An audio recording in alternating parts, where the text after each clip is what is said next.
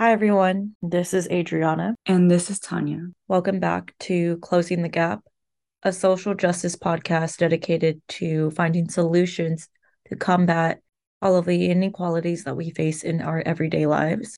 Today, before starting our episode, we really wanted to take some time to acknowledge everything that's going on in Iran. A couple weeks ago, it was reported that they carried out their first known execution over anti government protests. They ended up hanging a 23-year-old named Mohsen Shikari for helping protesters by blocking a street and apparently injuring one of Iran's militant members. It's very unfortunate to hear yet another young life lost. And as most of us know, this is the first known execution. There's been already hundreds of lives lost. And for that reason, we'd like to take a moment of silence for all of those who are losing their lives for this fight for freedom.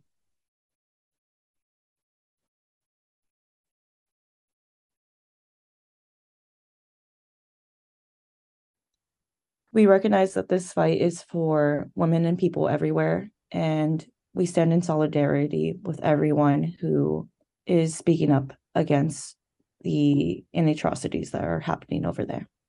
And we encourage you all to speak up, use your platforms, and we'll share resources in the show notes on how to do so.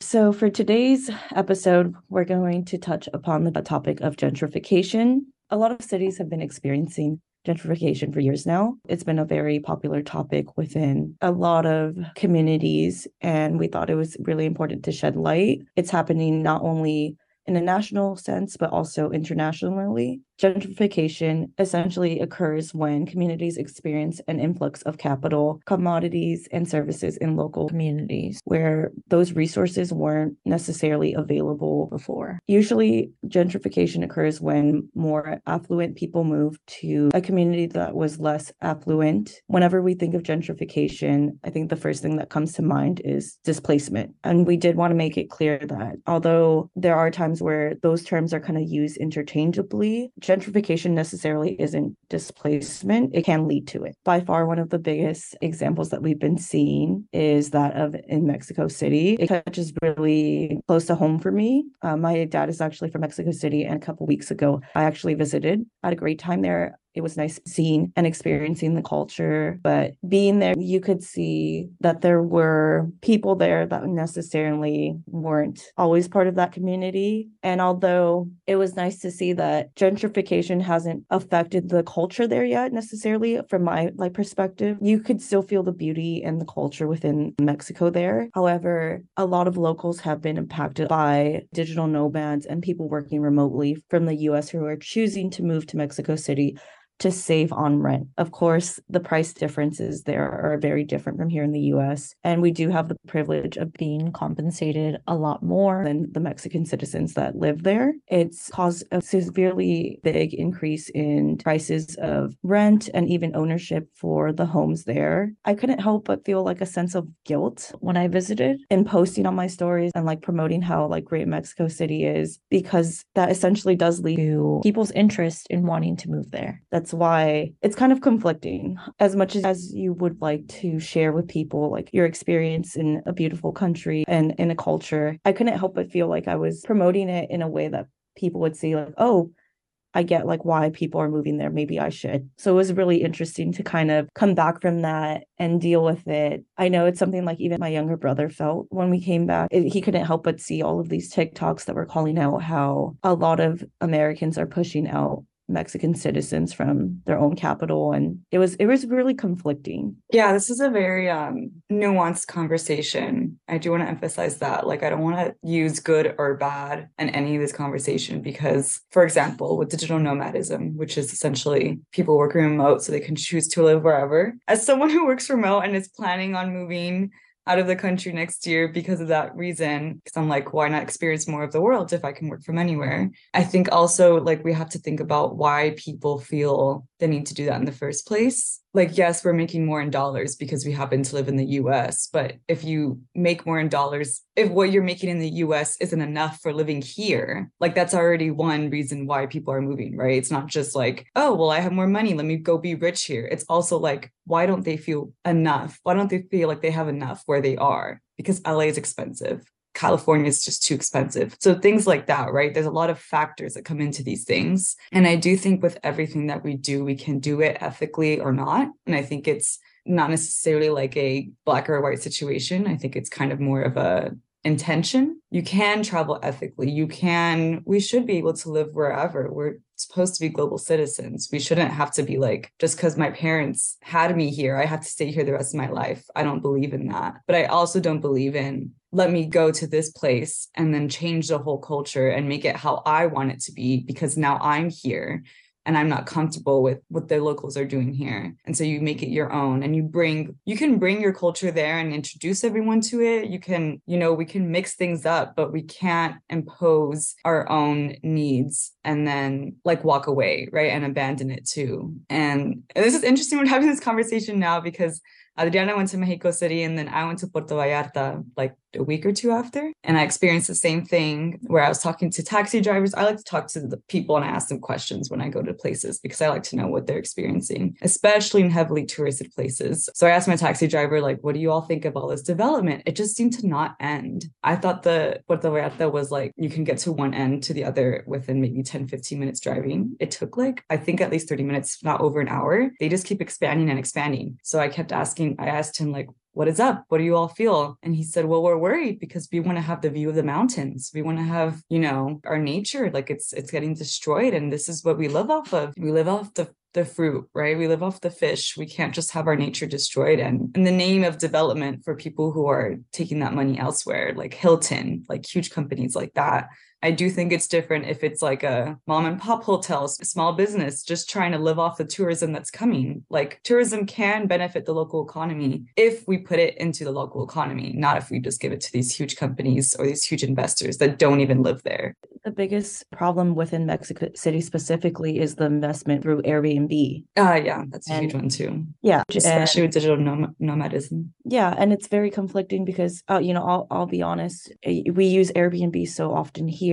For my trip, I did use Airbnb to book where I stayed, and in coming back and seeing that was part of the issue, that's something I'm going to be more conscious of next time that I visit and see if I can, next time that I stay there, possibly stay like with a hotel or a homeowner that is more locally based versus giving profit to a company that is only adding on to the problem and who isn't necessarily being themselves as conscious to the community as they should be. Yeah, that's tricky because people also profit off Airbnb, right? The people who have their houses on there. So it's convenient. It is. Yeah, I don't think there's again, it's just like how do we put the intention in there as much as possible? Like when it comes to tours, like one of my tours it was literally a group of 4 people, me, like another couple, and the tour guide.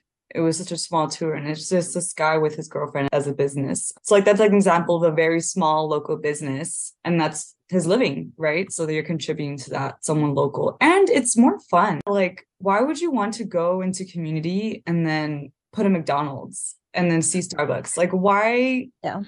I don't know. If you want to go into this new place, like you're taking the time to go into this new area, whether it's across the state, across the county, another country, and you want to see it like made into something else completely different, then you don't actually want to live there. So like also thinking of the why do we move to other areas? What do you think? Because I was really shocked when I was there. There was a lot of American brands and companies that I did not expect to see there. They had like Chili's, they had like the randomest things. I mean, that like anytime me or like my younger brother would notice something, we'd call it out and be like, why would they have that here? Mm-hmm. And you bring up a really good point. It's just if you're going to visit somewhere and experience a different culture, why not immerse yourself in it? Don't go back to comfortability. And I do wonder if all of these brands and companies are able to like move over there and find success because of the Americans that are moving there and who are supporting these companies. Because I'm sure like someone who's moving to a different country, they're going to find comfort in like the brands that they're familiar with. So they're going to gravitate towards it. And I wonder if that's kind of like one of the reasons why those companies are able to successfully be there. Oh, of course. The clientele is there and they know that. They're not going to be there otherwise. Which brings me to another point that I think some people like to bring up when it comes to gentrification or any of this, especially when it comes to tourism, even if it's harmful, the argument of, well, it creates jobs, well, it helps the economy, it gets brought up a lot.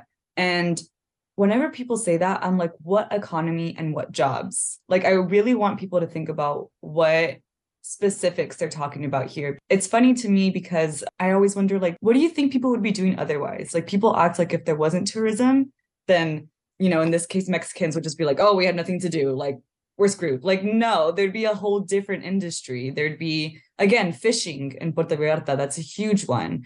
And it's being taken over a little bit by tourism. So there's other things to do there.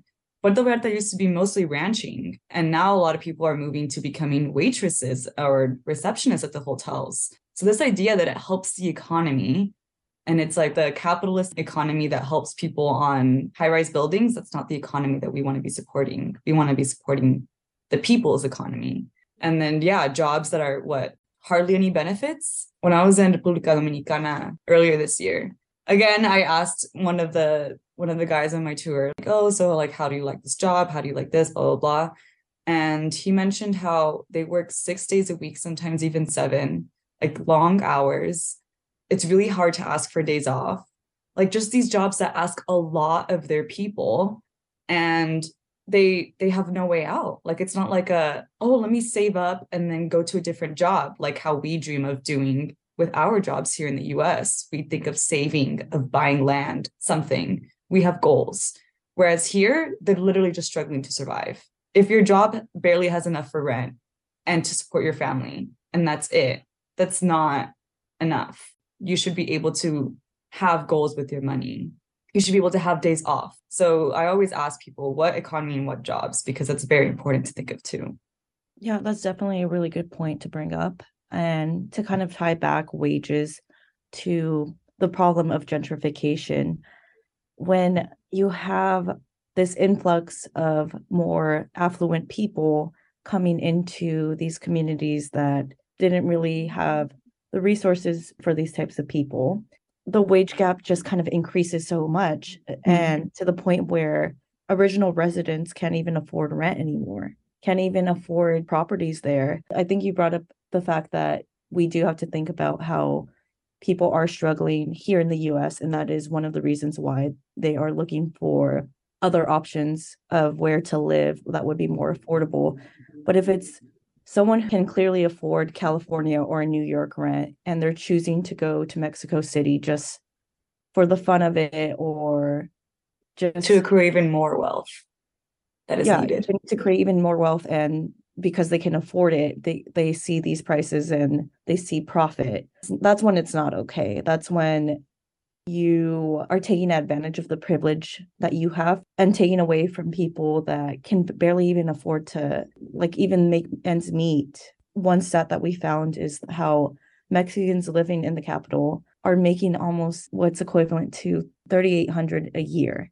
That's such a big gap. And some of the houses in like the very prominent area of Condesa, really nice area within Mexico City, some of the houses there are now going upwards to like $1 million. How does that make sense for property to go up in so much value, not reflecting that same increase within like the wages of the people that live there? It just doesn't make sense. And that's where gentrification does become harmful. And leads to displacement. Exactly. And like when we use terms of like property, it's not just this building, right? It's this connection to everything. If your family has lived there for generations, it's not just you leaving behind these 4 walls, it's you leaving behind all your memories, a part of who you are, an identity. So displacement, it's not just like the physical removal of people, it's all the emotional and mental toil that comes with that.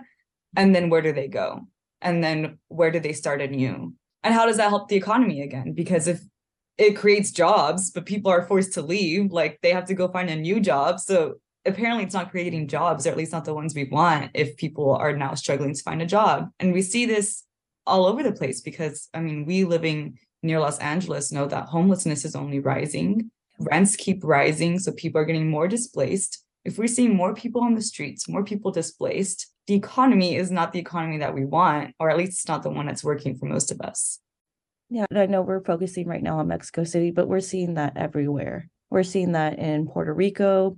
We're both based in California right now. California is the home of the city most impacted by gentrification in the US, which is Oakland. Just to see the difference in how a community used to be in what irks me the most too when it comes to gentrification and people being displaced is the way that these communities were looked at before so lowly, and now you have people coming in and it irks me so much because it's like they're coming in without the knowledge of the community and they're just seeing it to their benefit without even taking into consideration what was there before. Yeah. It's seen as a commodity. It's seen as a project. Like you said, if people are just coming in to increase their investments, what building can I buy? What this, without consideration of who's in that building, without consideration of who built that building, what's happened in that building, like all the historical context. It reminds me of this episode or this scene in All American. By the way, I highly recommend this show if you guys haven't seen it. It touches on a lot of like topics that we actually talk about in this podcast. But so there's this scene where, so actually for context, in All American, the whole point is that, and it's based on a true story, this football player from Crenshaw, he's really good. And then he gets recruited by a coach in Beverly Hills. And if you don't know these areas, Crenshaw is a low-income neighborhood, mostly Black and brown. Beverly Hills is mostly white and it's very wealthy. And so the whole show is like the going back and forth between these two communities. And in this one scene, they go to this place where it's now a yogurt place, a frozen yogurt place. And it used to be like this mom and pop. And they're like, oh, even this is gentrified. Like even this is changing. And then the frozen yogurt place is owned by this white lady. And so they go in and then the two Black brothers have an argument. And one of them kind of raises their voice, but like a normal argument, no physical violence or whatever. In the midst of that, a yogurt drops on the floor. And so the guy's like, oh, sorry, can I get a napkin? Can I clean it up? My bad, lady, blah, blah, blah. And she's like, no, I need you all to leave. And then the cops get called. And she calls the cops, even though like they had left, they were like, fine, like they were upset, but they're like, whatever. So the whole point of this scene was to show that like when you come and set up a whole new business, you're changing the culture, one, because they kicked out that previous business. And you're changing the culture and without consideration of who's in the area. Like these people grew up in that area. And you're telling them they don't belong in your frozen yogurt place now because you're a little bit uncomfortable, quote unquote. So this idea, if you come in with your why of just seeing money, of just seeing dollar bills, of just seeing an opportunity for yourself, then you're not seeing the bigger context. That's when we get displacement. And that's when we get this loss of culture as well. There is just so much history and so much that we need to learn from places like that, like small businesses. Whereas a freaking Chili's, like you said, what the frick are we going to learn from a Chili's? Nothing. We don't need any more. It's so random. And just to kind of label that example, another effect of gentrification is it does facilitate discriminatory behavior. That's like a perfect example of it. To a certain extent, gentrification can be a good thing, depending what the purpose of these resources are for, right? And to come in and just think that you come into a community and kind of feel like you just own the place, that's not okay.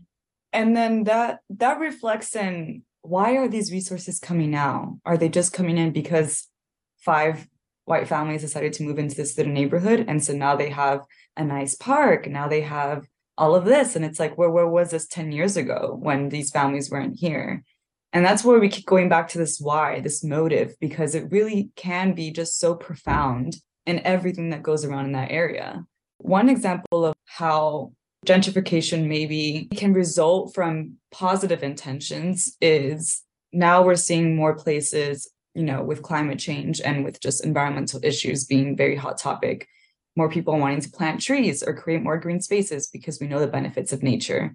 And I'm working with this organization called Mini Forest LA to plant mini forests throughout LA. It's pretty self-explanatory. But the idea of bringing more green spaces to especially neighborhoods that don't have it. And so they have more pollution usually because the air isn't being as filtered. They have less shade. And so on hot days, especially with increasing heat waves, this can be really detrimental to our health. Things like that. But when we're thinking about where to plant these forests, we were visiting one area, and one of the indigenous people, that he's an indigenous artist in that area, and he was explaining how like we can't just come and plant a bunch of forests in this area, because as soon as you green that area, as soon as you beautify it, you increase property values, and that leads to displacement. I didn't think about that, and I'm just like, I just want to plant a tree. Like, I'm literally just trying to bring nature back for this area, and even that can lead to displacement. And so with any of these projects of trying to just change the area, we really have to be in conversations like that with people who live there. And they should be leading these things. If they want to beautify the area, if they want a new park, what do they want it to look like? How do they want these resources allocated? That should be up to them. And yeah, not the people who decided to just come in now. Yeah, like the investors who, again, just see an opportunity for themselves. Exactly. Right? And really, I think it's just a matter of being mindful of the communities that you're coming into, again, whether where you're moving to or you're traveling to. And that's exactly why whenever big changes or policies are made, the local community should be involved. It shouldn't be, these investors or these politicians that aren't really a part of the community shouldn't be making these decisions on behalf of them.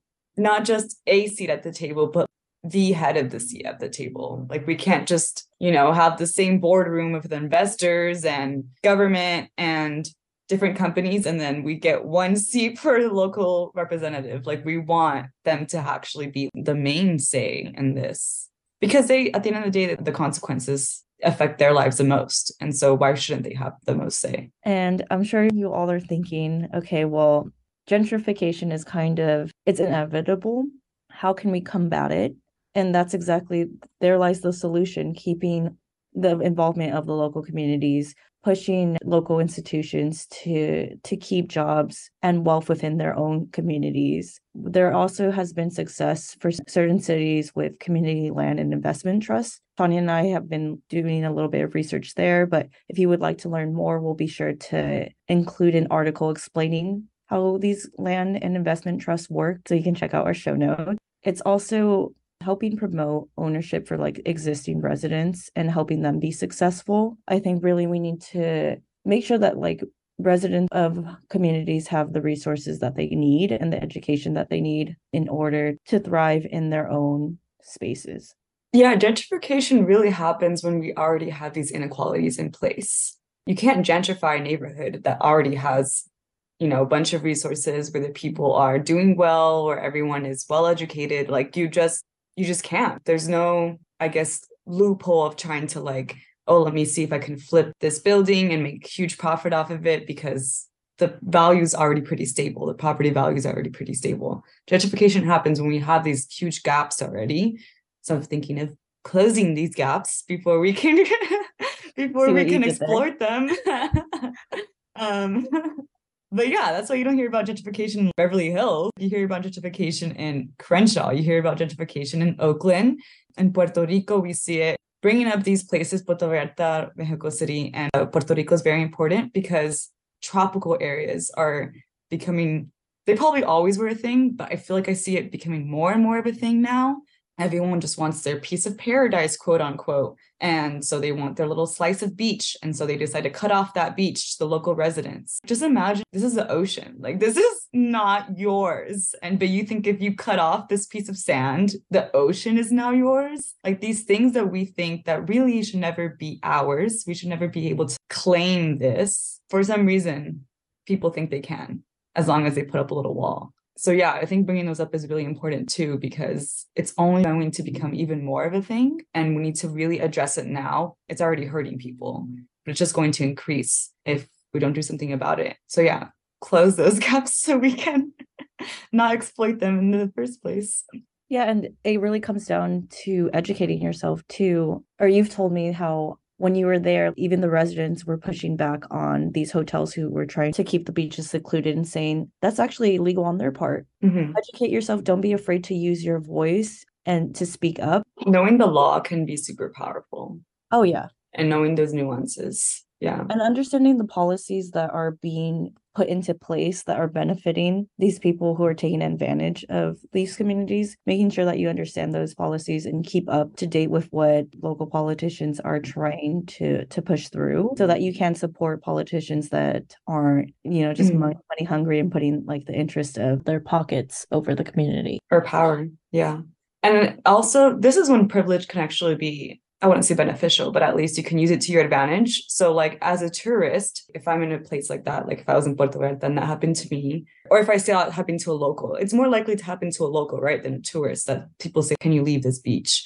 And so, like, me being in that sense, if I'm the tourist and I'm in a sense of privilege there because they want to take care of me, they want me to spend my money in their place. So they're going to be more likely to kick out the local than me. That's when I can use my voice, right? And say, hey, wait, I know the law, like beaches are supposed to be open. By the way, this is in California as well. And the people that I was in that tour with, they were from San Diego. And so they're the ones who brought it up. They were like, oh, yeah, we know the Hilton, places like that, who again are coming in from, they're not even Mexican owned. They have to have at least one public access to everyone. Meaning, even if you don't have a room at the Hilton, you should be able to walk right through the Hilton and get to the beach and enjoy the beach without anyone bothering you. Anyone, locals, tourists, anyone. And they said this happens in California as well, where we see these houses technically need to have a public access, or like these restaurants in Laguna Beach, let's say, like Orange County, where it's very wealthy and they're all right next to the beach. Sometimes what they'll do is they'll put plants right in front of the fence. They'll somehow obscure the entrance that's supposed to be public.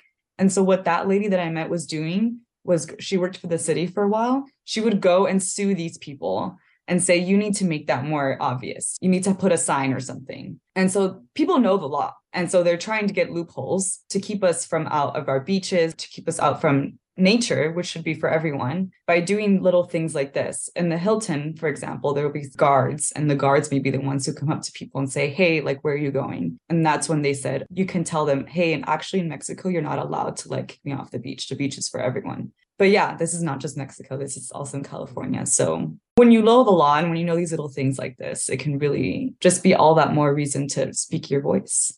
Yeah, that's a really good point. Being educated and knowing what laws are in place to know how to speak up for yourself. Speaking of the law, we can also make sure that we promote rent control laws being put into place to help combat gentrification and displacement. And that really, again, comes down to being involved with your local politicians, being involved in those conversations. I know throughout different communities, and even here in LA, there's plenty of community groups that focus on rent control and fighting against these policies to ensure that like people can actually afford where they're living. So really, it's important to educate yourself and kind of familiarize yourself with those groups. We will definitely link through a few down in our show notes so that you guys can get introduced to some of those. It's just really about striking a balance between the interests of all these different parties. Landlords, because yes, that's their business.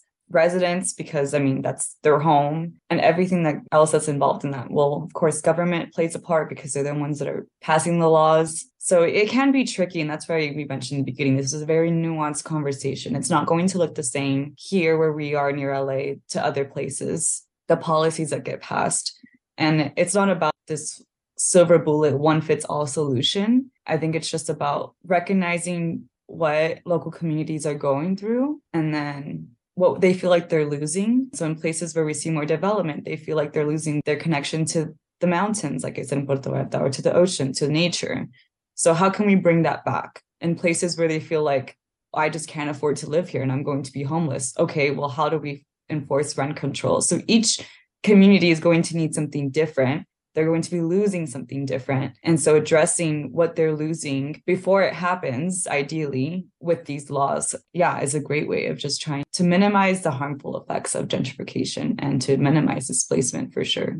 Yeah, and we felt like it was really important to have this episode to just kind of get the conversation started because, again, it seems like within the last few years, gentrification has been such a hot topic. And I'm sure a lot of you feel the same way. Again, it's kind of inevitable. And in thinking about it, it's like, well, how do we combat it? How do we like work through it if it's bound to happen? what are solutions that can be made in order to have gentrification done the right way that benefits the communities. And it's really being a part of that conversation and educating yourself. That's why we thought it was really important to bring up this topic specifically now, especially as inflation, we're all feeling it. We're all seeing the effects of the economy. Again, we're based in California and we've been very impacted by the increases in not only just rent, but just prices overall. And although it can be a scary thing, it's really important to just be involved to kind of make this process better for everyone. I also feel like how we mentioned being mindful and being just intentional about these things, because I think a lot of times gentrification happens when we're not mindful. And not in the sense that we're like, I'm going to do whatever I want, but in the sense that you don't think about it. You're just thinking of like, I just want to go see Mexico City because I heard it's beautiful. So why don't I go? Like, it's not something we keep in mind at the top of our head. And we kind of just go about life. And then we realize later, oh, shoot, actually, that had consequences, what I did. So it's just instead, do your research before instead of, thinking about it afterwards, because I think it happens unintentionally a lot. And that's not necessarily our fault. It's just, again, gentrification, it just adds on to inequalities that are already there. So these systems in place were already there, and that's not your fault. And you don't have to take blame for that. So how do we navigate doing what we want to do in this world? Because I do want people to travel. I think most of my important life lessons are from traveling. I want to travel until I die. And so I don't want to tell people like, just stay in your house, don't go anywhere, don't harm other communities, by not going there at all. I do think you should go and learn from other people. And I do think you should do all the things you want to do, but to do so in a way that you research a lot beforehand, that you are just very conscious of every step that you take. Because if that was your community, I'm assuming that's what you would want,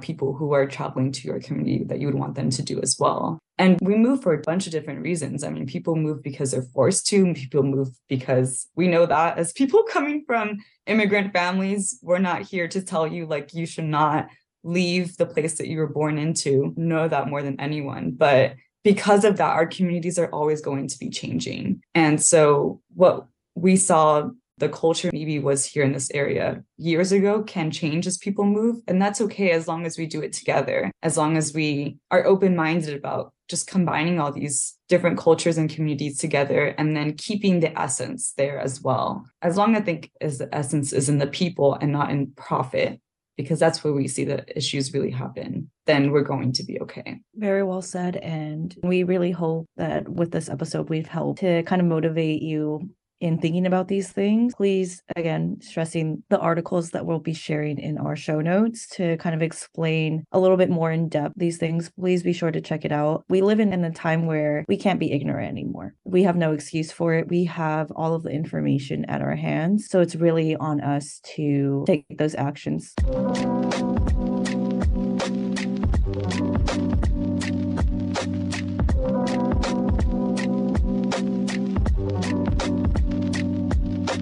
We hope you all enjoyed this episode. Please follow us on whatever streaming platform you use.